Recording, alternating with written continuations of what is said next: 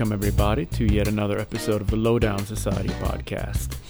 I appreciate you guys being patient for there being quite a long time between episodes from time to time. Today we get the pleasure of hanging out with a fantastic young man from Memphis, Tennessee, now living in LA. He has one of the greatest gigs in pop with Miss Demi Lovato. I'm talking about Mr. Tarron Crayton. After a year of the files being gone, and that's a long story in and of itself, they've been retrieved, and I'm pleased to let you guys finally hear the interview with Tarron. He is a soft-spoken, amazing dude who has lots to teach all of us. Tarron was kind enough to invite us all over to his house in Whittier, outside of LA, between Demi Lovato tour dates. I hope everyone enjoys. All right, well, we're here today at the Lowdown Society with Tarron Crayton. Welcome, man. Thanks, man. Yeah, we really appreciate you fitting us in between us at the first and the second leg of the current Demi tour, or? Yep, we're right in between the first and the second. All right. So, yeah, I appreciate you for having me. Yeah, man, no worries. How long have you been on that gig? I want to say 3 years. It's been like almost 3.5. Okay. Yeah. And how did you get to that gig or that audition? Fortunately, I didn't have to audition for that particular gig. I got a call from an MD friend, Chris Pooley. Mm-hmm. Not sure if you know Chris, but he called me and asked me if I wanted to do it. And originally, I was just supposed to, I guess, be on it. I was filling in for the bass player, who's now the keyboard player, Steven Rodriguez Styles. Mm-hmm. And after that, I did 2 weeks in Australia, New Zealand, and Asia. And after that 2 weeks, they told me that, they wanted me back. So I've been there ever since. And I met Chris on a tour with, the first tour I ever did was Cody Simpson. Okay. And I met Chris. He was the MD for the main act, which was Big Time Rush. And we were opening up for them. And I met Chris there, and he called me for a couple things after that tour. Oh, cool. Ended up being Demi also. Nick Jonas, you played for him too? Mm-hmm. I think I saw something about that. Yeah, I played with Nick too. I played with Nick for just a little while, but right before he found another bass player, a great bass player. I was playing with both Nick and Demi because they have the same management. Yes. And it's one of those things where it worked out. A lot of the gigs that we were doing, some of them were on the same, but some of them was I was able to fit both of them in. So, but when it started kind of bumping heads because there are two main artists, so it's kind of hard to play with both. Originally, you're a Memphis cat, mm-hmm. and you made your way to LA in 2011, right? Yeah, moved to LA April 2011. I drove a long drive for sure, and I moved to LA and just started going around doing jams and whatever I could do, church, just meet people and just going out a lot. Yeah, but before I moved to LA, I was in Memphis and I played on Beale Street for 2 years, like Club 152. Yeah. Then to LA, where I just started basically just doing the same thing, playing wherever I could, anytime I could. Then I got called in 2000. I actually got called a few months after being here to do a gig with Alicia Keys on the BET Awards. I think it was 2011 BET Awards. That was the first big, because that was the first TV gig I've ever done. And of course I was very, very nervous, but it was cool because we actually recorded our parts the day before, and we ended up just being on stage in Miami. So it was. Oh, cool! Yeah, that's like the Super Bowl. Yeah, for sure. Yeah. So that kind of took a little of the pressure off from my first one. I didn't have to be handshaking. Or whatever. But it was fun. So speaking of Club 152, Memphis, because I've been there. That's it. Good barbecue. And at that place, I know it's not one of the places, but I was like that. Club 52. Did they have there was an organ trio they used to play. I think it might have been next door. That was probably before They're still going, I think. They're still going? Yeah. Oregon Trio? Yeah. I'm not sure. Anyways, I've eaten at Club 152. Yeah, I like the food. I like the club. So, speaking of Memphis, you did Beale Street for 10 years. So 2 years. Yeah. 2 years. Oh, man. That'd be nice. Coming up in Memphis, do you have the same story as a lot of guys from there where you come up in church and Yeah, that kind of thing? Yeah. I started on drums when I was young. I think I started around when I was like 6 or 7. I started actually playing in church around that time.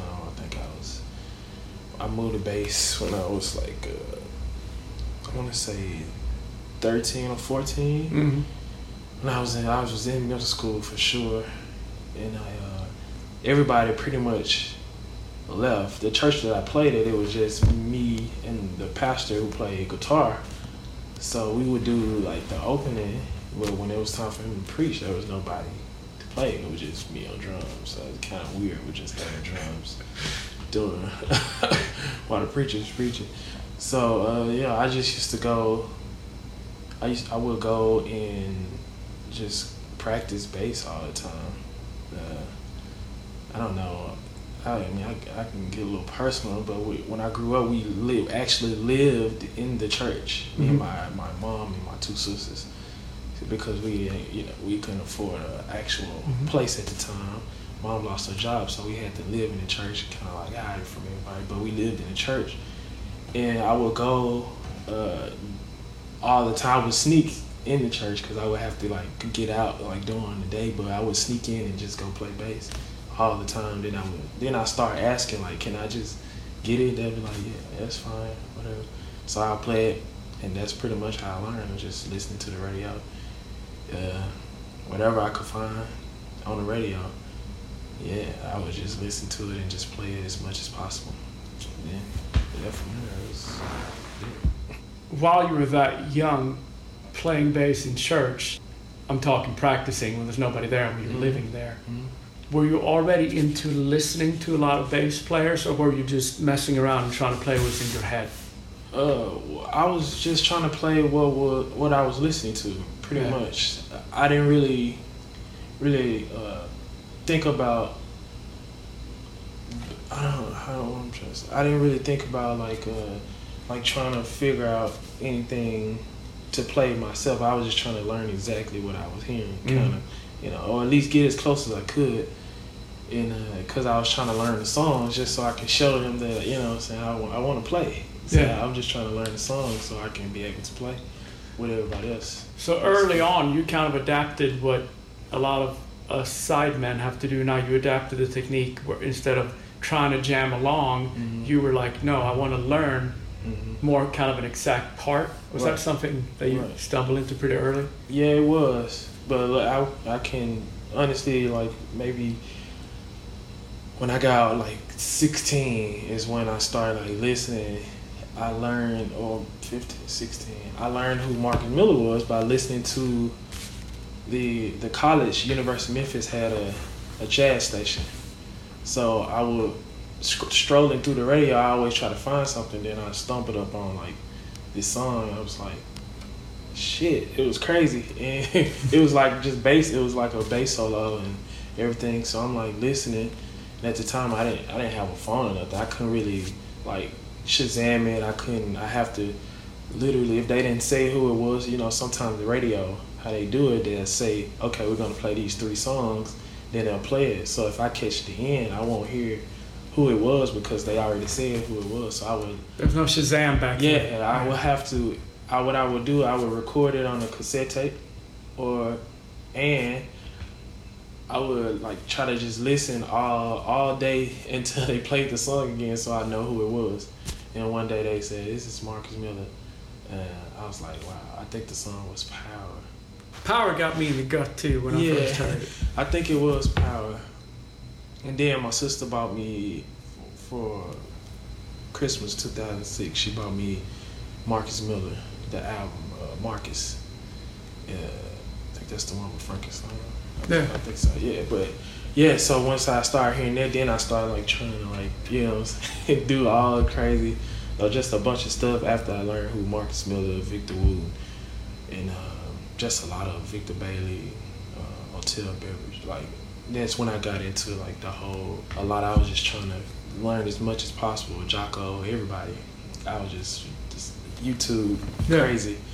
Yeah, so I eventually got into trying to do all of them, but I wanted to learn like the knowledge of just their playing in music in general, like where they thought, how they think, not just their licks, but like, how did they come up with those concepts? Yeah, concepts, and where it come from, and how do you think of something that's so crazy like that.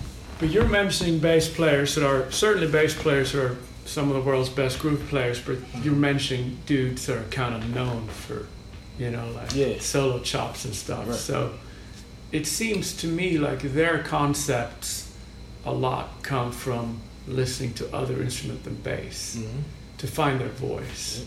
I always make fun of myself because I love saxophone, like pop saxophone. So I'll learn sax solos and bass because I just love the way they phrase, It's the closest thing to the human voice. And of course, I don't do that enough, but to tie it back into what you were saying, the guys that you grew up on, they all had that solo voice where they can make a bass speak, and they were probably listening to a lot of, famous jazz trumpet, because that's what they brought to the bass. Exactly. What freaks me out about Marcus to this day isn't his speed and agility. It is when he plays a melody. He did that Burning Down the House, and one of his Burning Down the House, that song, and he's just playing wah, bow, down, down, down, down, down, down, down, that melody, and he's just making the simple melody, and he just makes it speak, and his dynamics are even more prevalent than sometimes people that sing to me. Yeah. So that's what freaks me out about Marcus over his technique is like, that guy is singing. Yeah. He's singing. Yeah. That's what I love about him. That's why he's one of my favorites. I don't like to give it, any like one or two, but he's definitely he's one of the first that I ever listened to. The dudes you mentioned are mostly pop rock, jazz, soul. But I watched some of your YouTube stuff that you posted before I came over here the other day, and definitely a few straight up gospel things in there. Oh yeah, for sure. In the gospel world, is there any dudes in there like? Oh man, for sure. That's many. I'm gonna name names. I might forget some, but I'm gonna name them anyways. I got you got Andrew Goucher. You got Joel Smith. You got Daryl Freeman, who's younger, but like I grew up listening to him because he was playing a lot of the stuff that I had to learn. It's another guy, a younger guy. His name is Snoop Evans. He's ridiculous. Watched him like 2 nights ago. Yeah, that dude is crazy. Nuts. Yeah. Justin Raines. I can go forever with gospel just because like I grew up playing it, and like later on, I grew up playing quartet music, which is different. I don't really know a lot of their names, but when I started playing, like when I started playing at other churches other than my home church, I started hearing like we called it choir music. So I started playing that stuff, and that's when I like started learning like who musicians, people that's actually playing on those records. So I'm trying to. It's so many. It's a lot of gospel-based players who influenced me. Some of them I still don't even know their names. I just know them from their sound, or I know them just from like listening to the records that they played on. Yeah. So tying it back into like your current tour that you're on, I was just in your little music room and I saw Sub 37 in there, Moog. So that's your main touring board, or the Voyager. That and the Voyager is my main. Yeah, I bought that one just so I can be at home and kind of program stuff before I get to the rehearsal. Then I can tweak it if it doesn't sound the same once we start playing it all together as a band. But the Voyager and that is my go-to just because I think they're easy to work and they sound good. Like you get that like a nice sound, fat. Yeah. Clean sound out of it. Yeah, at first I would just practice like keyboard on my M Audio or my Novation, and then I'll go to the rehearsal and just I go a little early or stay a little later so I can tweak some sounds, so I can at least try to learn how to use the Voyager. Mm-hmm. My first time using it was crazy, so I would just listen to it and just twist knobs until it sounds like what I need it to sound like. So, a few other friends that have been on this podcast that are on bigger pop tours, it's interesting to me the approach the MDs take. Like you're saying, hey, I'm just like listening and tweaking and listening and tweaking. Nobody sent you the soloed stem of the bass from the record. Yeah, they did. Yeah, that's exactly what I was listening to tweak the sound, to get it to sound like the solo. When I started with Demi, that's what was happening. But actually, Chris, my first tour, Chris was like, you don't have to play key bass, just play bass. So even like with Demi stuff, most of it is keyboard. Well, not today, but at the time it was a lot of key bass, pop stuff. But he was like, "Oh, that's okay. Just play bass. If the artist have a problem with it, then you change it." But yeah, some MDs are pretty easy with it. They don't mind it. Yeah. They don't really mind if you play or not. But if you can, then that's good. But if you don't, some of them just be like, "Oh, it's whatever. It's okay. Just play bass. If you can make it sound like, sometimes you can make it, if you play it low enough, you can make it sound like a synth. Oh yeah. Anyway. Oh yeah. There's so many ways for us to cheat. When I was coming up, I was just rolling off the tone knob and the octave pedal, and Exactly. Yeah, because I came up on some of the late 80s synth pop, which a lot of the sounds are now back in style, or around the first time. For sure. So, speaking of, I do this because you're one of the few guys that I've interviewed that have a bass in your lap right now. So I'm gonna put you on the spot. What are some favorite things that you're playing during the show? The show that you're playing every night right now. Mm-hmm. It doesn't have to be like the coolest sounding thing or whatever, just things that you just every night you play and you're like, hey, this is my favorite part to play, or puts a smile on my face. She has a song called Sexy Dirty Love. Well, I love playing on all, I should say, just because it's just fun. It's good music. Yeah, it's fun to She's play. got banging tunes. Yeah. I'm a big fan. And she, like, this last album has like some bass stuff that just cool. She has this one song called Sexy Dirty Love. I start with that one. It's like a, let me tell you, you can, it's basically, it's like a funk, I guess you could say, but I'm slapping the whole song, so it's like,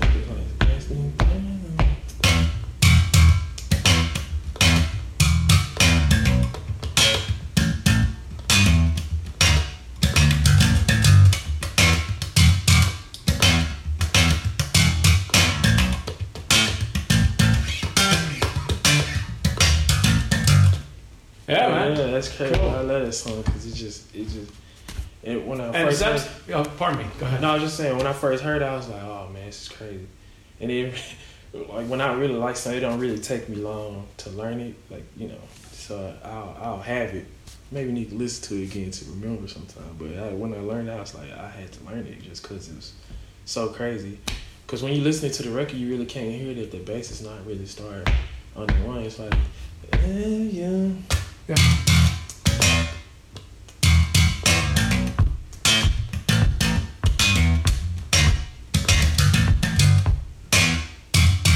That's nuts.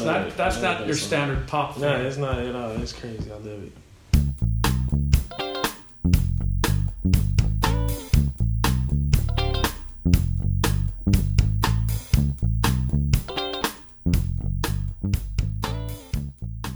Anything else from the set? I just pulled up the set list a second ago. Anything else that you love playing every night that's fun? Man, I actually like I like them all. Cool for the Summer.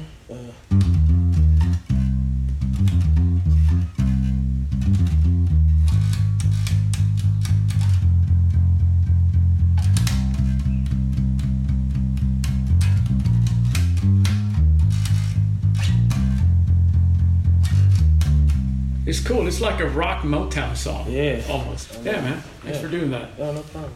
When you are not doing the Demi thing, like when you're back here in LA, are you working on your own stuff, or you're doing church gigs still when you can, right? Yep, I still play at church, Emmanuel Temple in Linwood, and I do my own stuff. Pretty much do that every day. Yeah. I do clubs around town, or if sometimes I get called to do another gig with a different artist. Yeah. If I can do it, then I'll do it. Yeah. But yeah, I don't really. I don't say no too much. Sometimes, but not all the time. Yeah. Well, having a steady touring gig, the luxury of saying no is nice. You can you cancel. But I love playing. So pretty much any opportunity that I get to play, I like it. Especially playing with different musicians, because it's you don't really. I just like doing, especially after practicing. If I'm practicing for a while, I like to go out to play with other people just because to get it different. Because I'm pretty much in my own little corner most of the time, my dungeon, and just playing or playing whatever. What I find, like, practicing versus gigging, you practice so much that becomes second nature. So that's why you play on the gig. But like, I'm the same way, man. I'm a 12-year-old. Like, I love music. I get excited. So sometimes on gigs, I'll be in the middle of it, and I'll be in it, and I'll be like, you're playing too hard. You're like, this isn't what you practiced. Exactly. You know what I'm saying? Like, so I find myself having my practice Victor versus gig Victor. Oh, like, for sure. Yeah, that happens. I might have mentioned this before, but Nathan East, I read his quote one time from him where he said, I try to play live gigs with the precision of a studio session when I'm in my head. And I try to play a session with the energy and the passion of a live gig. And when I heard him say that, I'm like, oh, that's the best advice I've ever heard. That's great advice. Yeah, right? That's the best advice you can get right there. Don't get safe in the studio and don't get sloppy live, basically. Exactly. Exactly. Because it tends to happen a lot. But I try to stay away from it. I like playing the same thing every night a lot, but I like to just explore different ideas that I might have. Sometimes it works, sometimes it doesn't. The best thing about it is when you have, like a front of the house guy who, if they record every night, you can just go get that's what I like. I can listen to the recording the next day or something. Yeah. Recording of the show, and I'm like, maybe I shouldn't do that again. Okay, I went for that one. Probably try something different next time. Sometimes I'm like, oh, that was okay. Not too bad, but I always try to improve. Just listen to the last show.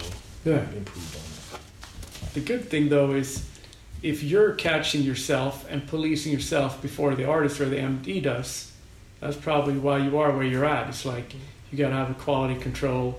Yeah, board tapes are no lie. It's no lie. Once you're in red, it's gonna tell the truth. But because people say you're in the red in the studio, recording studio, and they go, oh yeah, the studio don't lie. It's like a microscope. I'm like, no, board tapes, because board tapes are like, they're not fixed at all. And you probably no telling what you're doing on stage. You just you rocking out, you just moving, doing a lot of movement.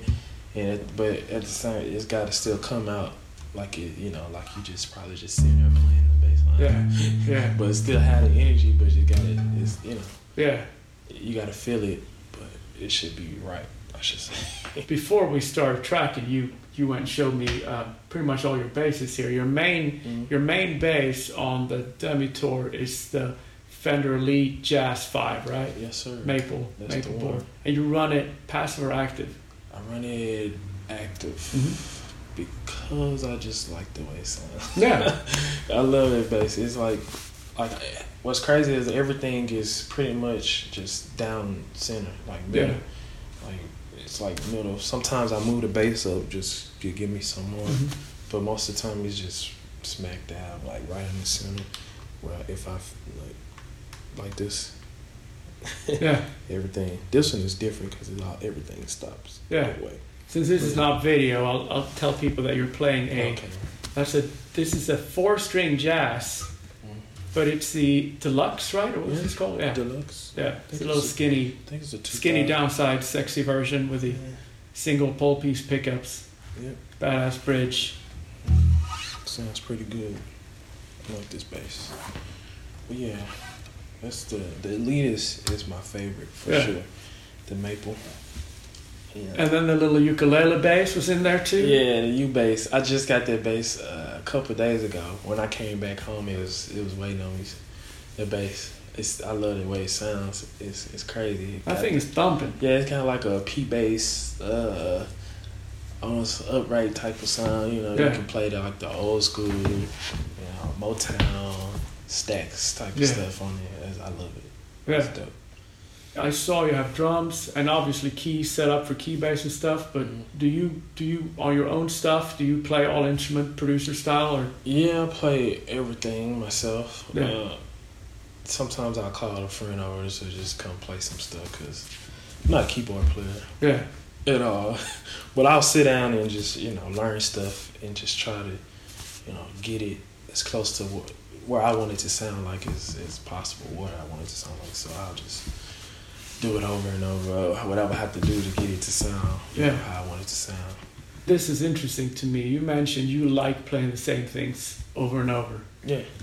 I just got off a 4-year thing where I played 300 shows for the same act, pretty much the same 15 songs. Mm-hmm. I don't get bored myself. Every night it's like, this maybe it's not challenging technically because my fingers know it, but I can still make it better. Like, always. Are you, as far as you say board tapes, you go for stuff like a fill here and there you change, but as far as sticking to the same parts, is this something you really dig? Oh yeah, like just the song I was playing earlier. Yeah. Like at first my coordination with me moving and playing that bass line was not the best, so I'm trying to figure out how can I just still feel it and move and still play.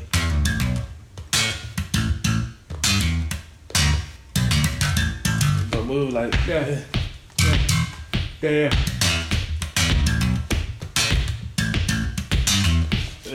So it's just a challenge just every night just to keep it feeling good, I should say, whatever, sounding and feeling good. So I don't really get bored because it's music. Yeah. Yeah. It's you playing the bass, kind of like everybody part by part is holding the music together. So just trying to do my part while listening to everybody else.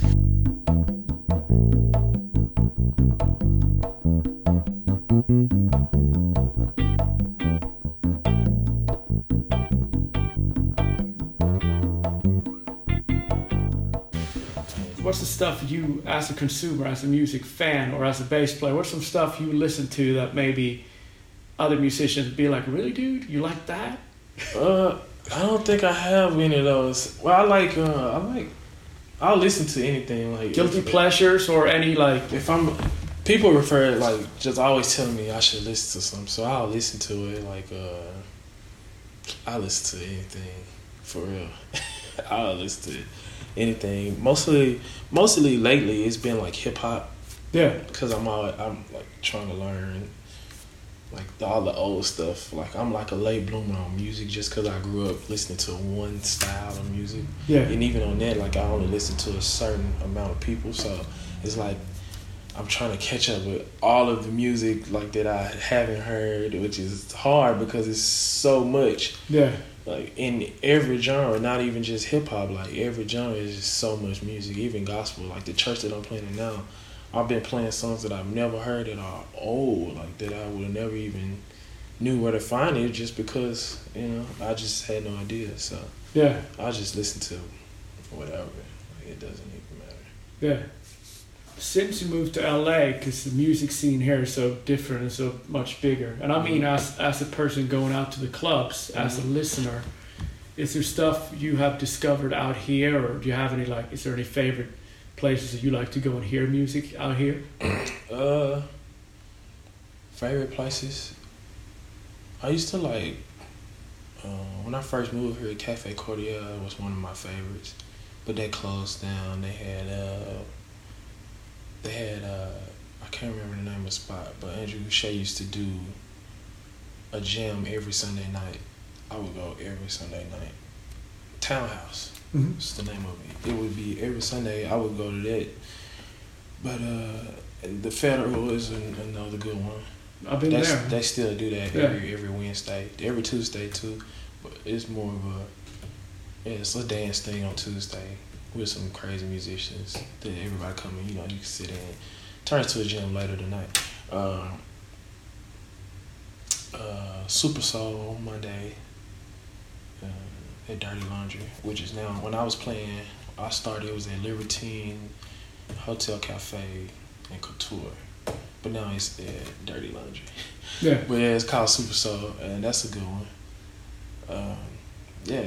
I'll go every now and then. And I live so far out now. Yeah. That sometimes I don't even go to those no more. I'll probably just go and I'll probably just be home working on something, or have some friends come over and we just jam out, or I go to the studio or something like that. Yeah. But I love it also. So when you first moved to town, you were down closer to... Oh yeah, I used to stay in North Hollywood, so it was just easy. Yeah. Like, it was like only like max 10 minutes away from everything. As far as production rehearsals, we talked about you getting the stem and stuff. Mm-hmm. For the current tour, how long were you guys out for the current tour? Or how long were you guys in rehearsal? Rehearsal? Well, we started rehearsal... We actually started last year, right before we did the Jingle Ball tour, because we started getting the stems and like the music for the album that came out like right before it came out. So we just put our ears on it, and then we rehearsed I think for a week and a half in Minnesota for a while, and then. Yeah, we were just basically rehearsing to learn the new music, I guess. Yeah. Then we did like a Jingle Ball tour for a month, which is the Christmas month, December tour. And then we, for this tour, we actually started the rehearsals. I want to say we started early February. I want to say like around the 12th or something, but we rehearsed for like a week or 2 weeks, I think. Maybe a week and a half. Production rehearsals was like a week, and we did like 3 or 4 musician rehearsals like the days before. Which is cool. Like most of the stuff we already knew just from playing it so much, and a lot of the times with us with the some, I think this everybody though. By the end of the tour, you have the songs are totally different from where they were, when it started, because you just start getting new ideas, and maybe me and Lamar Carter, the drummer, sometimes we'll just do stuff together just off without knowing it, and then it'll become something that we just do all the time. Yeah. And then sometimes the MD will come and sound check. He'll be like, "Yo, I came up with this last night. Let's do it at the show tonight." Yeah. Like, cool. So we'll learn that and do it at the show tonight. That's cool. Yeah. So how many pieces are you right now, and how much is on tracks? Well, it's 4 of us, plus the 2 background singers, so it's bass, drums, keys, and guitar. And what's on track is... Probably a lot of auxiliary keys if you only have one key player. Yeah, it would be most of like, just extra like effects and stuff like that, because most of the stuff is live that we play. I think. That's cool. Yeah. So, and I keep bopping back to stuff you mentioned earlier, but it's a song like "Sexy Dirty Love" where you're not doing the downbeat. Is there a lot of bass or songs where there's synth bass on track and you're playing electric over it or around it? Actually, with Demi now on this tour, not really. I think Confident, that's her song Confident, because the bass on the track is just doing this. It's just holding like this. So that's down there because it's low, it's like... Yeah. But I'm doing this. So we kind of made it apart just to get it to... type of thing. And that's one song that I'm playing with. On the chorus, one of the synth bass do come in with and play the same thing with me, but I'm playing it's two different lines, but I'm playing the verses by myself, but on the chorus, like the record, it's like a little synth thing come in and play the same thing. Play that with me. But everything else is pretty much just me, I think. What I can think of. Yeah. Yeah. Cool. Yeah. The whole like 4 guys and 2 background singers, and not having a lot of tracks. I think that's amazing because I think in arenas, because the way arenas are built, sometimes artists are, or the MDs in some cases, but often the artists, they're obsessed with everything sounding like the record, but the record have too many parts, so it'll turn into mud in an arena. So it behooves a lot of live music to be a few parts that are really just in your face. Right. The thing with me, I always like to ask. I ask the MD, like I don't, whatever they want, I'll pretty much do. But I'll ask, can we take that bass out? Cause I'm gonna play it. Or he'll just ask, hey, you want to take the bass out? I was like, yeah. Because if I'm gonna play it, then there's no need for it to pretty much be in there. And I want to try to make it sound as close to the record as possible. So, I don't really need it in there. So we just take it out.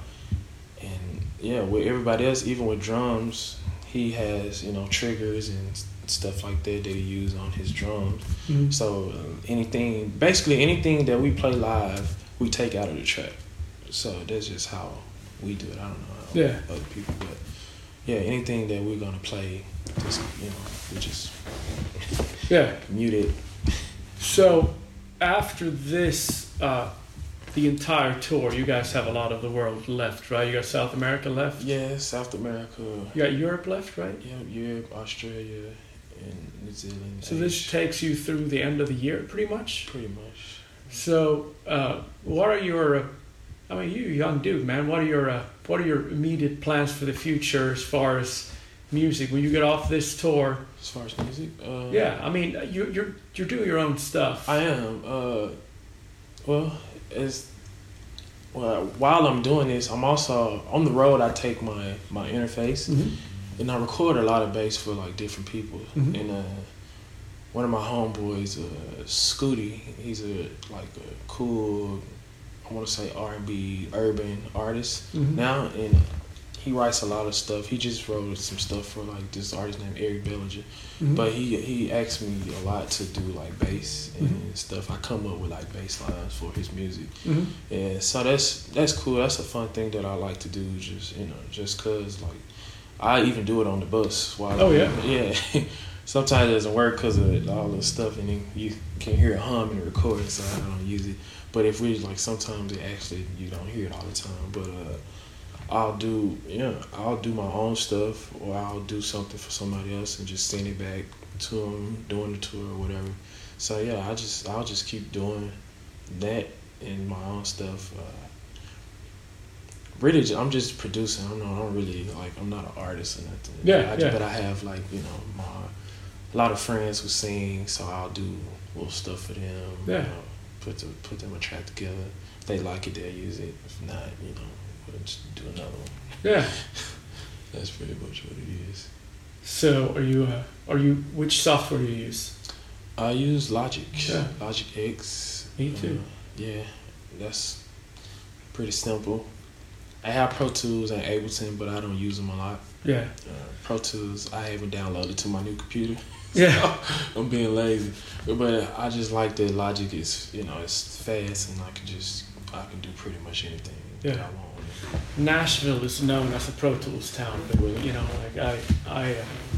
I'm one of those guys. Like, I have a few friends who are excellent engineers and producers. So whenever I'm doing if it's not just like a mail-in bass session, like we're talking about, where I'm just using my little M-box, and like a few like compressing a little whatever, that stuff I do. But everything else, I just I'm in a production team, and the other guy is so fast, I just give up. I'm like, okay, I'll just play. Right. Exactly. Yeah. That's what I'm saying. Yeah, I'll just play it and get it done. It'll work. Long term, as far as touring, do you think this current gig is something? I mean, Demi certainly is doing better than ever, right? Mm-hmm, So she's been around for what, 10 years? She's been around for a while. She's doing better just as an artist, like overall everything. Yeah. She's great. She's had the same guys now for a while. You think that it's a family thing to her at this point, you think, or because I know it's certain tours, especially out of LA, there's a big disconnect between the hired guns and the artist. Right. But yeah, I think it's a family thing. Like, it's the whole campus is really cool, and even the management and the creative directors, they were musicians. Yeah. Before they started doing that, most of them, a few of them played with the Jonas Brothers. Okay. Yeah. So they all the production team. They all kind of came up together. Yeah. As far as Demi and Jonas, that whole campus pretty much, they are family, but they brought us in, and and kind of they welcomed us in, so we a part of it now. Yeah. Which is cool. That's dope. Yeah, it's great.